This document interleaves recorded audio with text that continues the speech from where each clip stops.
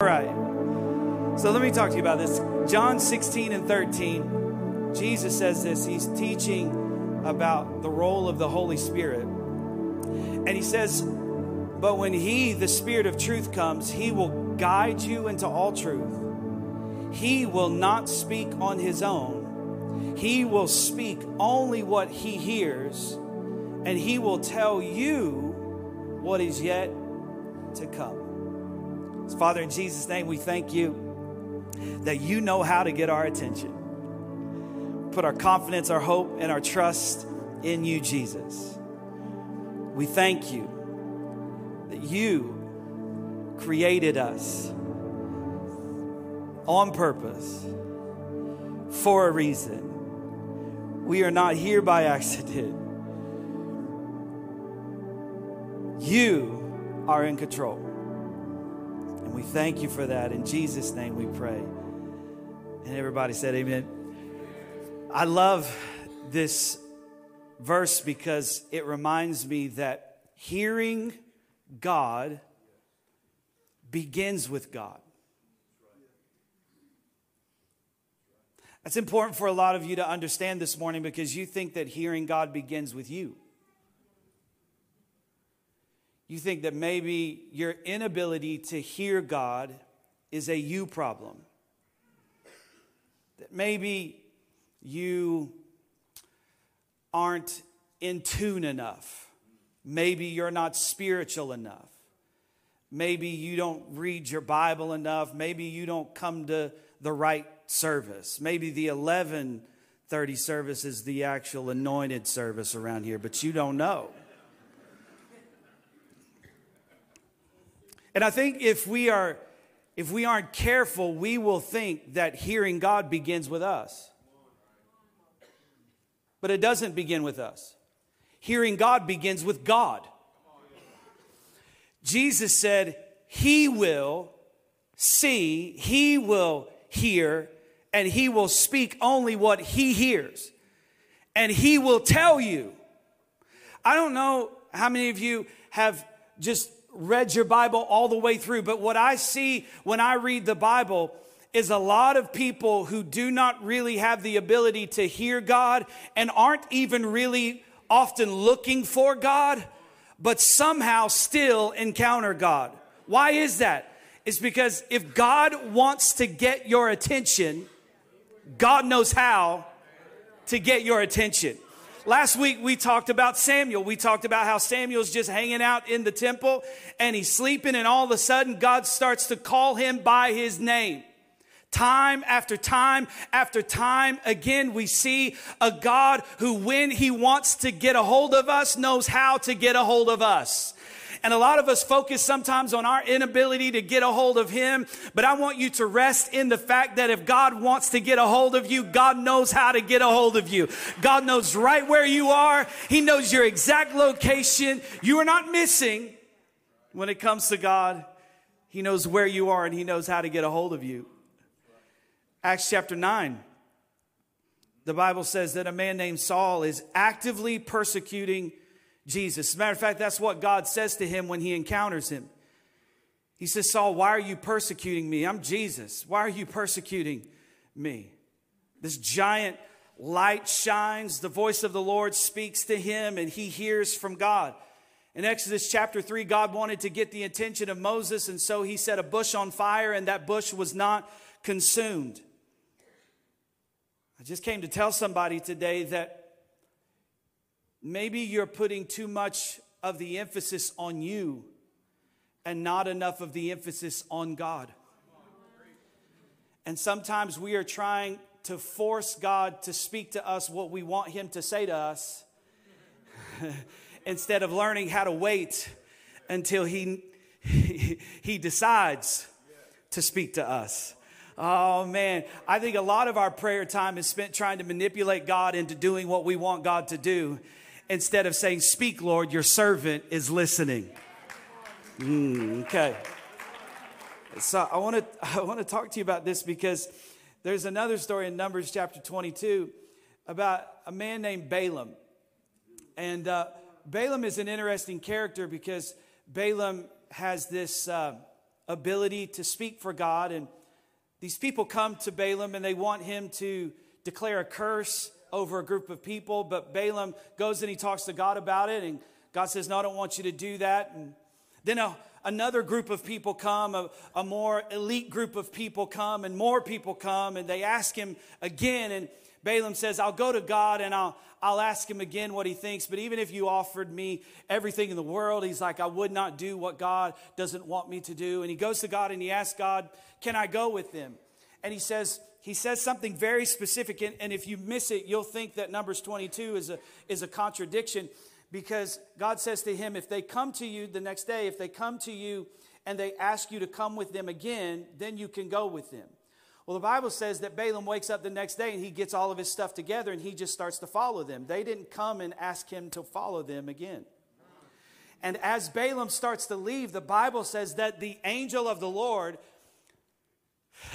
shows up, but Balaam cannot see the angel. The only thing that can see the angel is the animal that Balaam is riding on. And sometimes we become so convinced of the way we are going that even if an angel showed up, we still wouldn't be able to see it. That's why last week was so important for us, because when we get a word from God, we need to make sure that we get a little collaboration with that word. Because sometimes people in our lives can see things that we are unable to see. And this time God is using a donkey to get Balaam's attention. I just came to tell you today that however God has to get your attention, God will get your attention. And the Bible says that this happens to Balaam where he gets stalled by this donkey 3 different times. So this donkey sees the angel, and the first time he sees the angel, he's on a path. The first time he sees the angel, the Bible says that the donkey veers off path and goes into the grass. And I thought about this when it comes to how God gets our attention. That we are going one way. The Bible says many are the plans of man, but it's the Lord's will that will be established. I think one of the ways God gets our attention is he frustrates our plans. Right? We have this idea, we're going on this journey, we've got this plan in front of us, and we're going on this road, and then all of a sudden, God frustrates those plans, and then we get thrown into the grass, and we think that the whole world has turned against us, and the devil is attacking us. But could it be that God is opposed to us? Not in the sense that God dislikes you, but in the sense that God is opposed to the direction you are going. And because God loves you, he will oppose your direction. And sometimes you will feel like you are off course. But could it be that isn't the devil? Could it be that sometimes in life when we feel off course, it's because we made plans without God? And God, to keep us from going in the wrong direction, stops us from doing what we are doing, even though we have convinced ourselves that we are doing the right thing. How does he do that? Sometimes God uses, there's some stuff that you always think it's the devil, but sometimes it's God. Can I tell you, sometimes God uses confusion.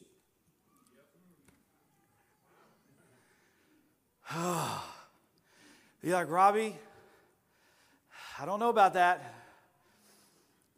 Well, let's go to Genesis. Genesis chapter 11. This is the story of some people who decided they were going to build a tower. And the Bible says that when they decided to build this tower, they said to themselves, let's build a tower that reaches up to heaven, not so we can communicate with God, not so that we can have a closer relationship with God. They say so that we can make a name for ourselves, let's build this tower. And so what does God do?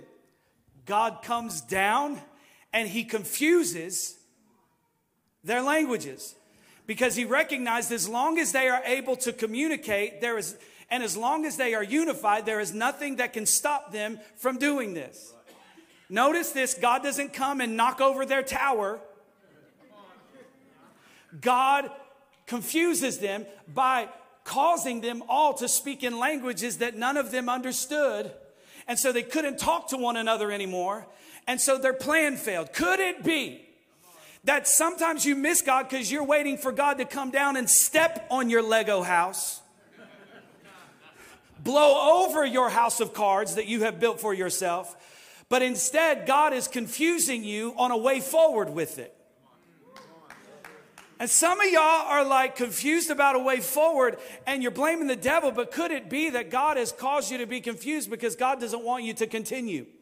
Could it be that right now you're confused about that relationship and you're not sure, maybe we should get married, maybe we shouldn't. Maybe it's not the devil, maybe it's the fact that God doesn't want you to continue in that relationship. Oh my goodness, it is so quiet in this room today, but I told my wife on the way over here, I was like, babe, this is going to be a quiet one.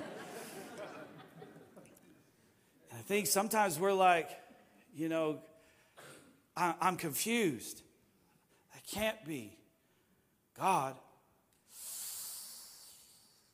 Could it be that in order to frustrate your plans, God has to confuse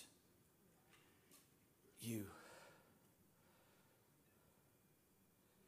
I was going this direction, but all of a sudden, and things look good. But all of a sudden, I'm off course. And we're like rebuking the devil. And we're shouting till the walls come down and nothing's changing.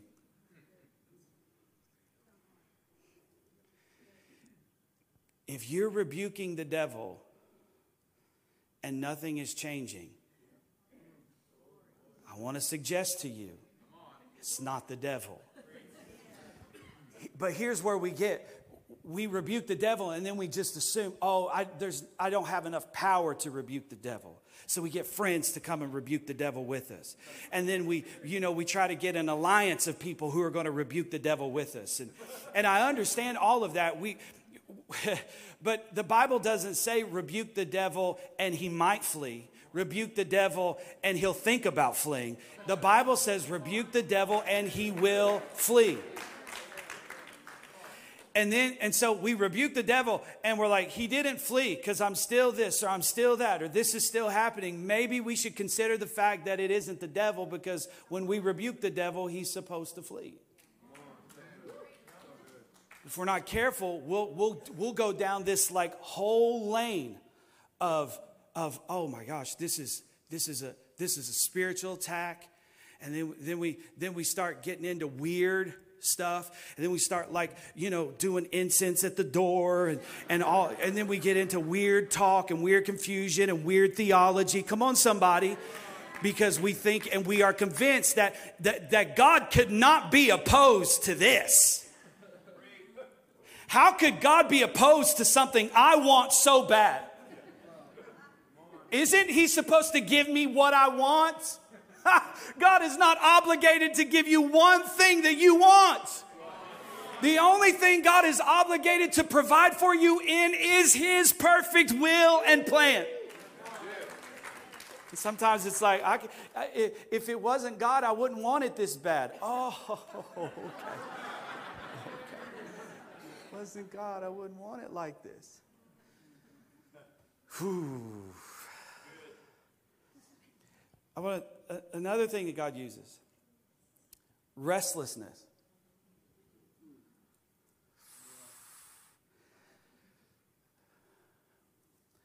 It's another thing we blame the devil for. Not sleep. Why aren't you sleeping? Well, the devil's attacking me. I mean, it's possible, but again, if we rebuked him,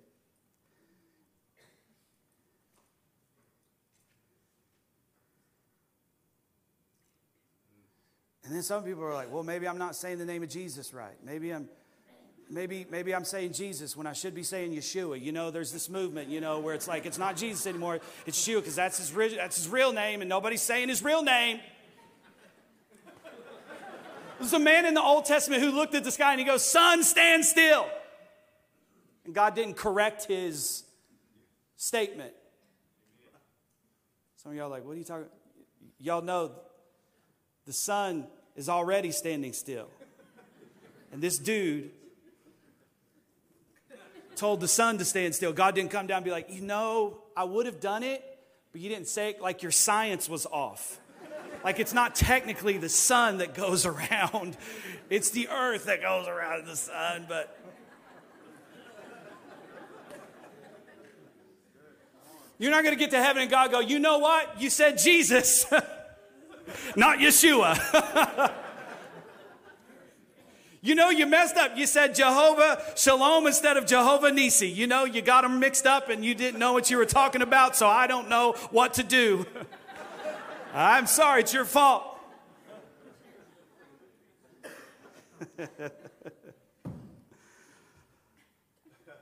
Oh, my goodness. So he uses restlessness. Esther, chapter 6, verses 1 through 3. The Bible says that one night, the king was restless and he couldn't sleep. So he got out of bed and he ordered that the book of Chronicles, the record of his reign, be brought to him and read. Man, that's a cool place to be in when you just command people to bring stuff in your room and read it to you. That's like...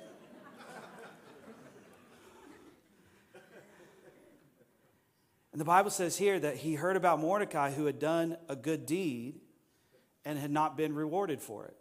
So it was found, recorded, that Mordecai had exposed Bigthana and Teresh for their stupid names. And then the two of the king's officers, that's terrible. The two of the king's officers who guarded the doorway, they had conspired to kill the king, and Mordecai had exposed him. And he had never been rewarded for this. So this whole process starts. So the king is like, so whatever happened to Mordecai? And people are like, he didn't get anything. So he calls Mordecai's enemy Haman. Now Haman has been planning to kill Mordecai and the entire Jewish nation. So the king calls Haman, and when Haman comes in, the Bible says Haman thought the king was calling him because who else would the king want to bless other than him? So when he gets in, the king is like, hey, I want you to go get Mordecai and I want you to bless him. And he's like, okay, interesting. So the Bible says he goes home and he cries about it for a little bit. And then this whole thing, his whole plan to destroy the people of God is uncovered. And when the king finds out about it, because Esther tells him, the Bible says, the king is like, what are we going to do with him? Somebody says, hey, well, he set up a pole at his house that he was going to use to kill Mordecai. And the king's like, throw him on it.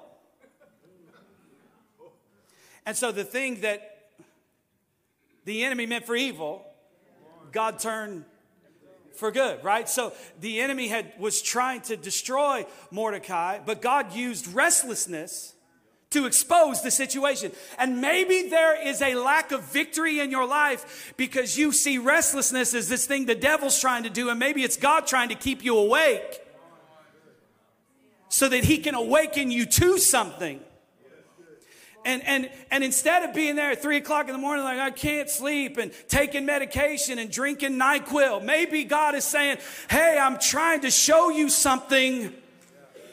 I need you to get up out of your bed. I need you to open up your word. I need you to get on your knees. I'm trying to expose you to something that's harming your life. But you think restlessness is always from the devil.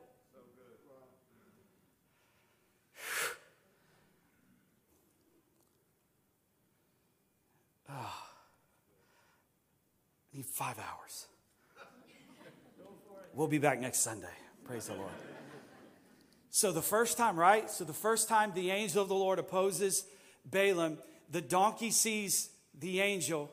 He goes off, he deters from the path he was going and goes off into the field. And the Bible says that Balaam gets mad and he beats him. And when we don't see the accurate source of the frustration, we will get angry at the wrong things. And some of y'all are mad at your spouse and mad at your kids and mad at your boss and mad at everybody but you. All right. And you are. you are abusing the things that are actually trying to save your life.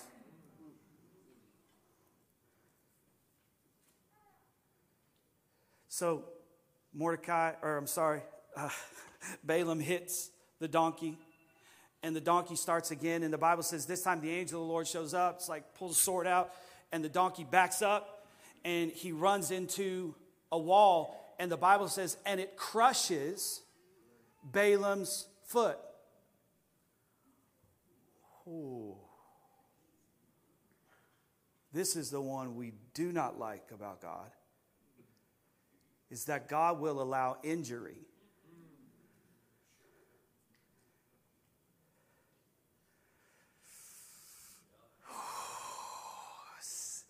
See, there is a misrepresentation, and one of the frustrations that even secular people have with Christianity is that some of them have tried it, and it wasn't this utopia of all your dreams coming true that they thought it was. It was actually an invitation to suffer. The invitation to serve Jesus is not an invitation into a utopia. That's heaven, that's coming, but that is not earth. While we are on earth, Jesus said, you will suffer. You will be hated, you will be persecuted, you will be harmed, you will be injured for my name. He said to his disciples, if they hated me, they're going to hate you. And it's a wild thing when we serve a God who told us everything we would go through, but then we're shocked when it actually happens. That's because we believed in a Christian utopia where the government loves us and everybody likes us and we're cool and we're the...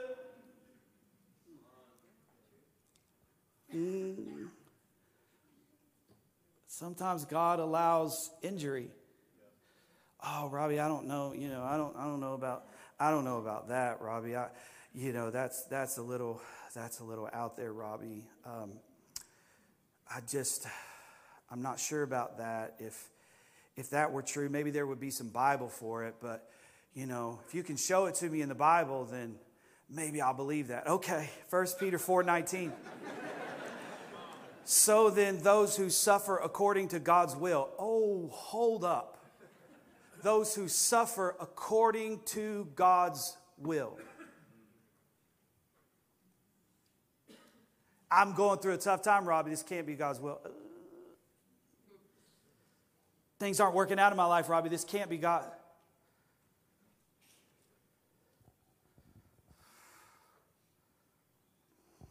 I don't know. And here's my problem with everything that bad happens to us being the devil, is that most of life is a struggle. And that would mean that most of my life is in control of the devil.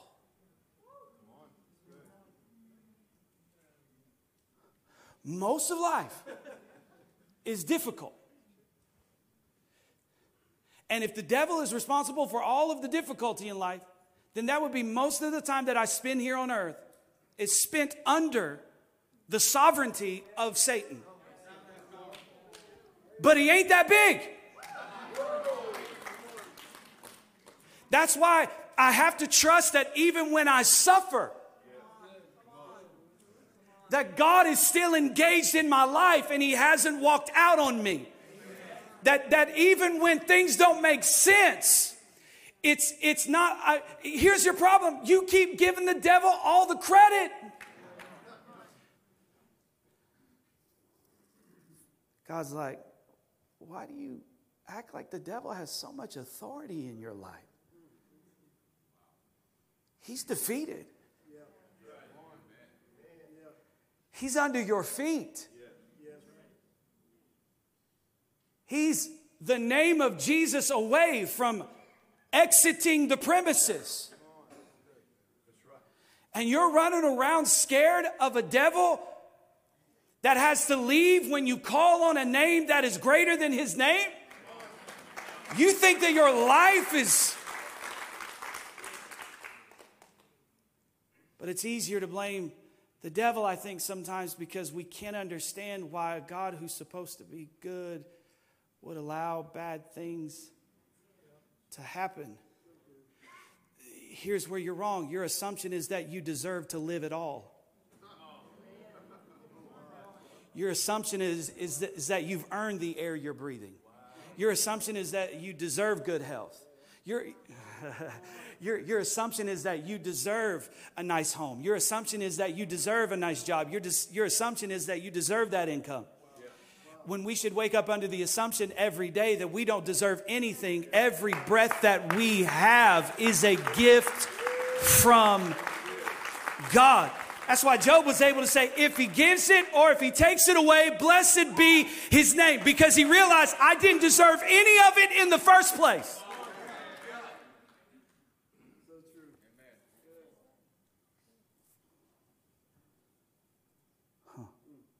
Paul, in Acts chapter 9, Paul is actively persecuting the church, remember? And the Bible says that God blinded him to get his attention.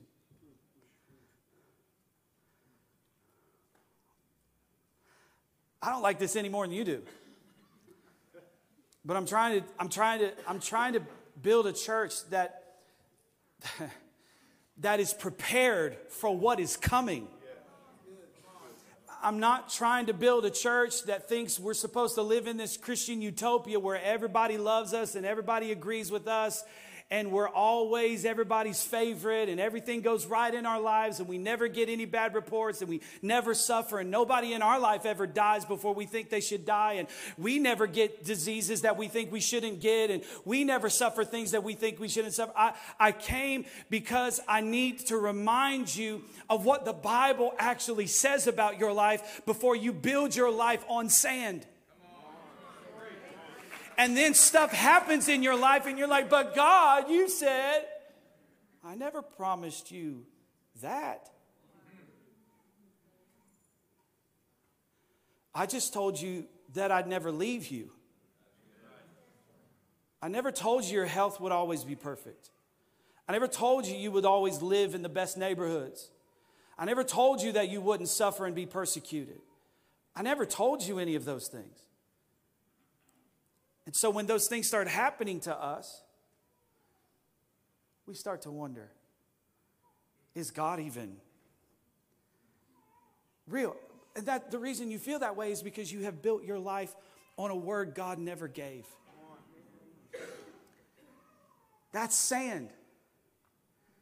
And that's why when the wind comes and the waves come and the bad doctor report comes and the loss of life comes and the tragedy comes and the divorce happens and the kids walk away and things don't work out, that's why you're like, God, you start to question the reality of God.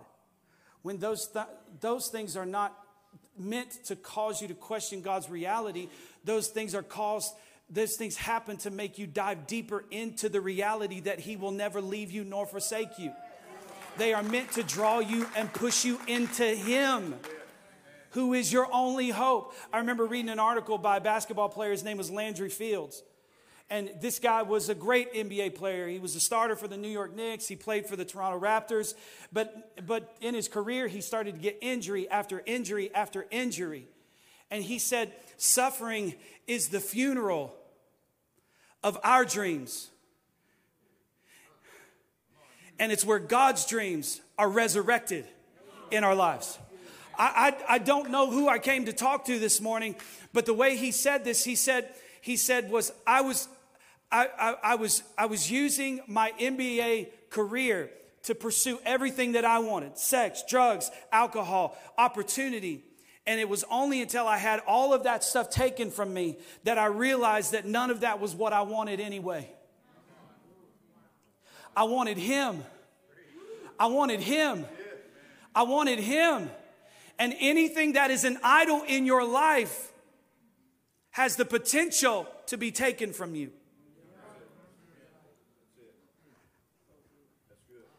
1 Peter 2:21 says, Christ suffered for you, leaving you an example that you should follow in His steps.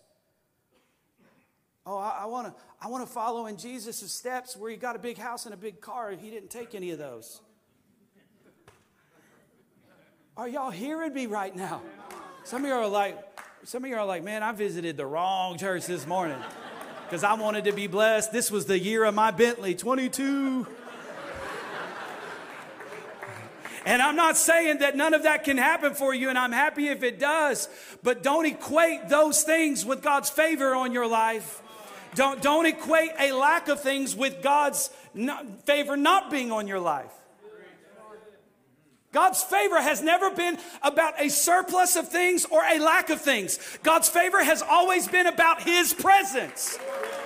I am favored not because the car I drive. I'm favored not because the job I have. I'm favored not because of the health I have. I'm favored because He is with me. And if God be for me. Well, Robbie, I was listening to Christian television and I heard them say that it was God's will that everyone is healed. Well, you didn't read the Bible, and neither did that TV preacher.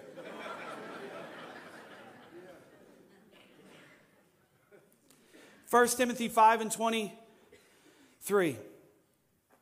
Paul, who is the author, he tells Timothy, hey, Timothy, stop drinking only water.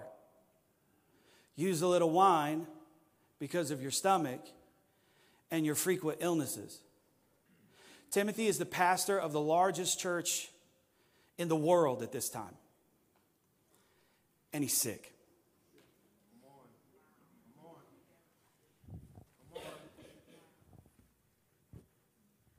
How's that fit in your utopia, TV preacher?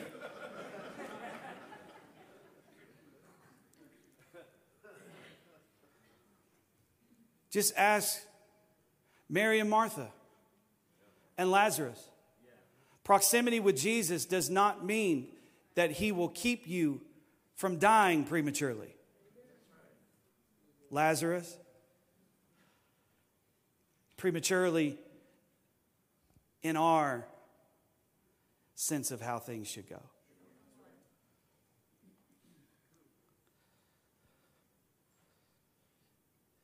You could be like, but I'm close to Jesus.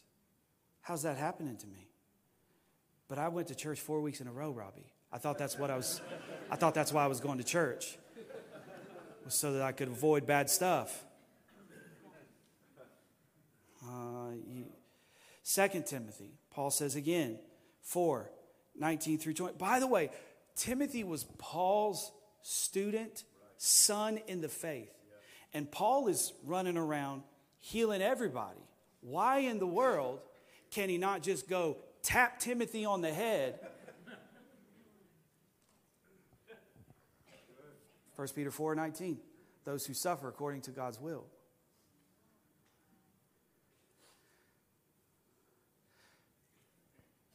Faith will not give you more than what God has for you. We think faith is this mechanism that we use to make God do stuff for us that He doesn't really want to do for us. A lack of faith can keep you from experiencing everything that God has for you. But faith will never give you more than what God has for you. 2 Timothy 4:19, Paul says this. He says, hey, greet Priscilla and Aquila and the household of Onesiphorus. Hey, Erastus stayed in Corinth, and I left Trophimus sick in Miletus. Yo, you were with him, Paul? And you left him sick? Wow. There's something we have to remember when we pray about anything. That God accomplishes His purposes in His own way. And we must submit to His right to do what He wants to do. Romans 5:3 through 5 says, not only so, but we also glory in our sufferings, because we know that suffering produces perseverance, perseverance, character, and character, hope. And hope does not put us to shame, because God's love has been poured out in our hearts through the Holy Spirit who has been given to us. Now watch this. In this story with Balaam, notice the angel stops the donkey, but the donkey runs Balaam into the wall. The angel didn't injure Balaam's leg.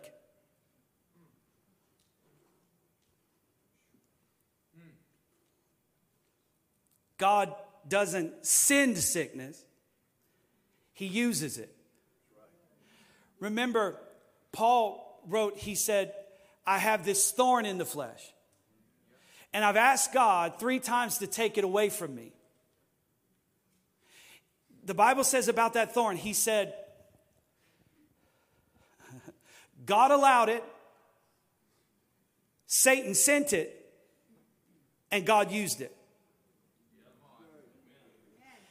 That's how it works.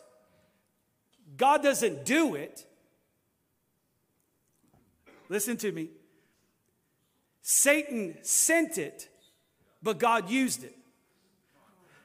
Satan sent it, God allowed it, and God used it. I'm trying to help you here, because if you're not careful, you'll wrestle with scriptures. Well, every good and perfect gift comes from above, from the Father of lights. So how could God be using this sickness? God doesn't send it. He uses it.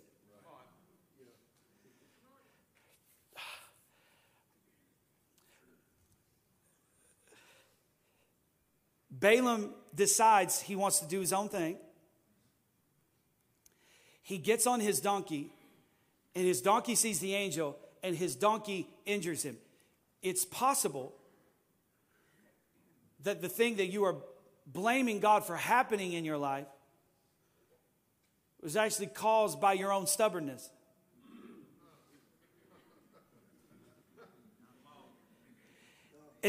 God didn't mess up his leg. The thing he was riding did.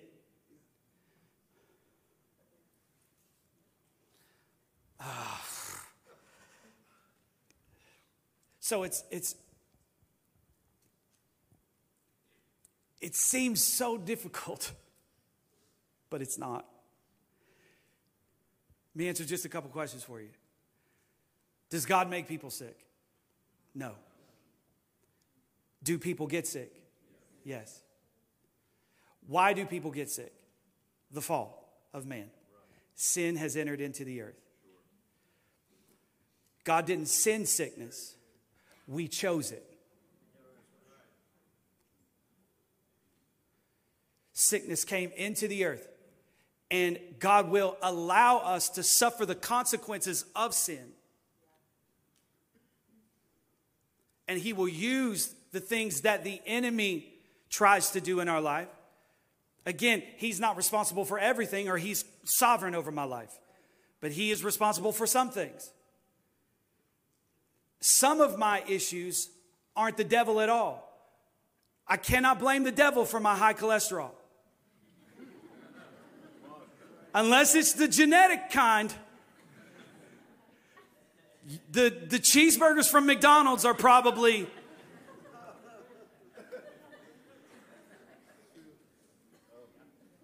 the issue. So how does God get my attention? God uses confusion that I feel, the restlessness that I have, the injuries that I suffer. And then the last thing he says, he hits the donkey again. And the donkey tries to move again, but this time the Bible says that he's surrounded. He cannot move. He's stuck.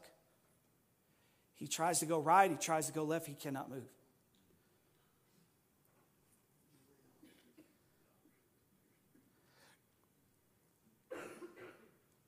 God uses the natural circumstances of life,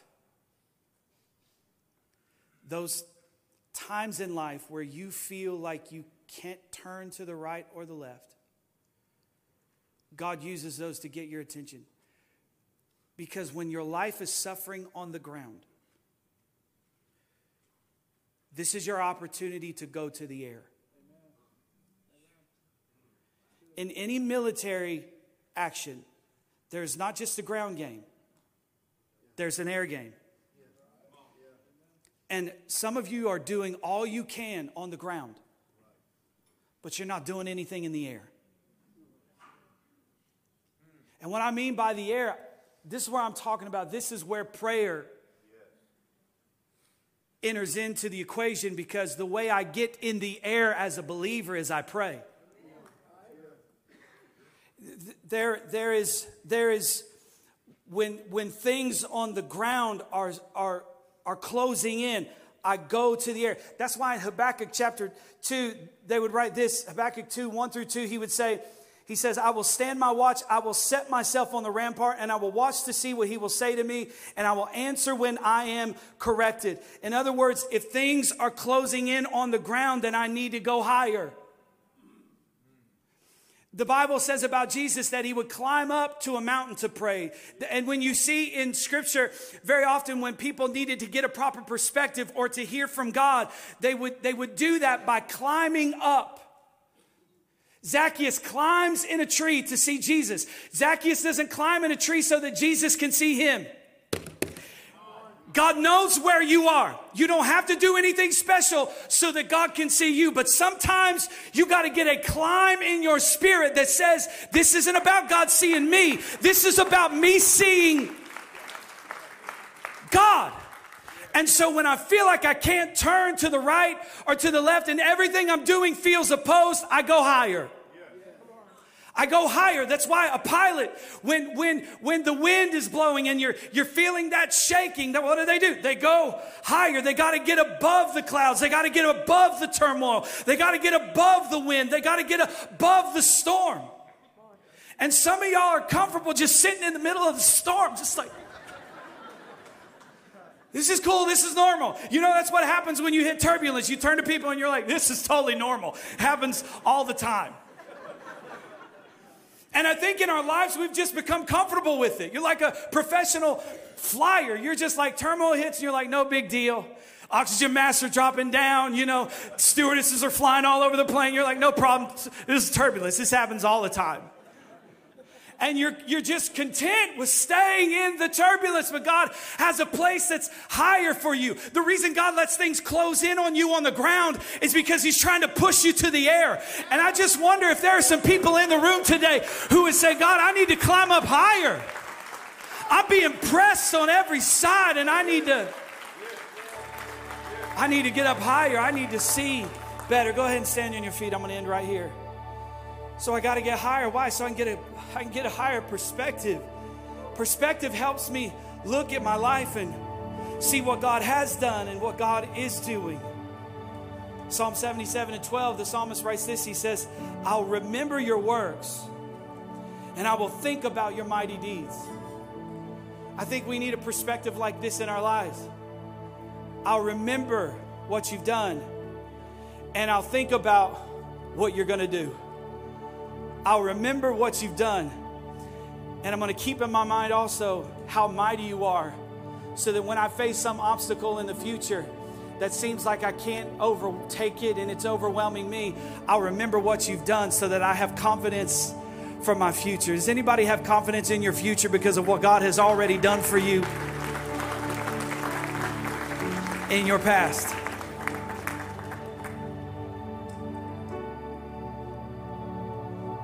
I got to get higher.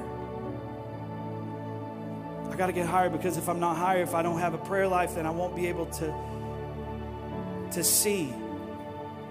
I won't be able to see. And I'll be so surrounded by my circumstance. I'll be so surrounded by the bad report. I'll be so surrounded by the marriage not working. I'll be so surrounded by the kids acting out. I'll be so surrounded by the job loss that I won't be able to see what God is doing in the middle of all of it. God didn't send it, but God will use it. God will use it. God didn't cause it, but God will use it.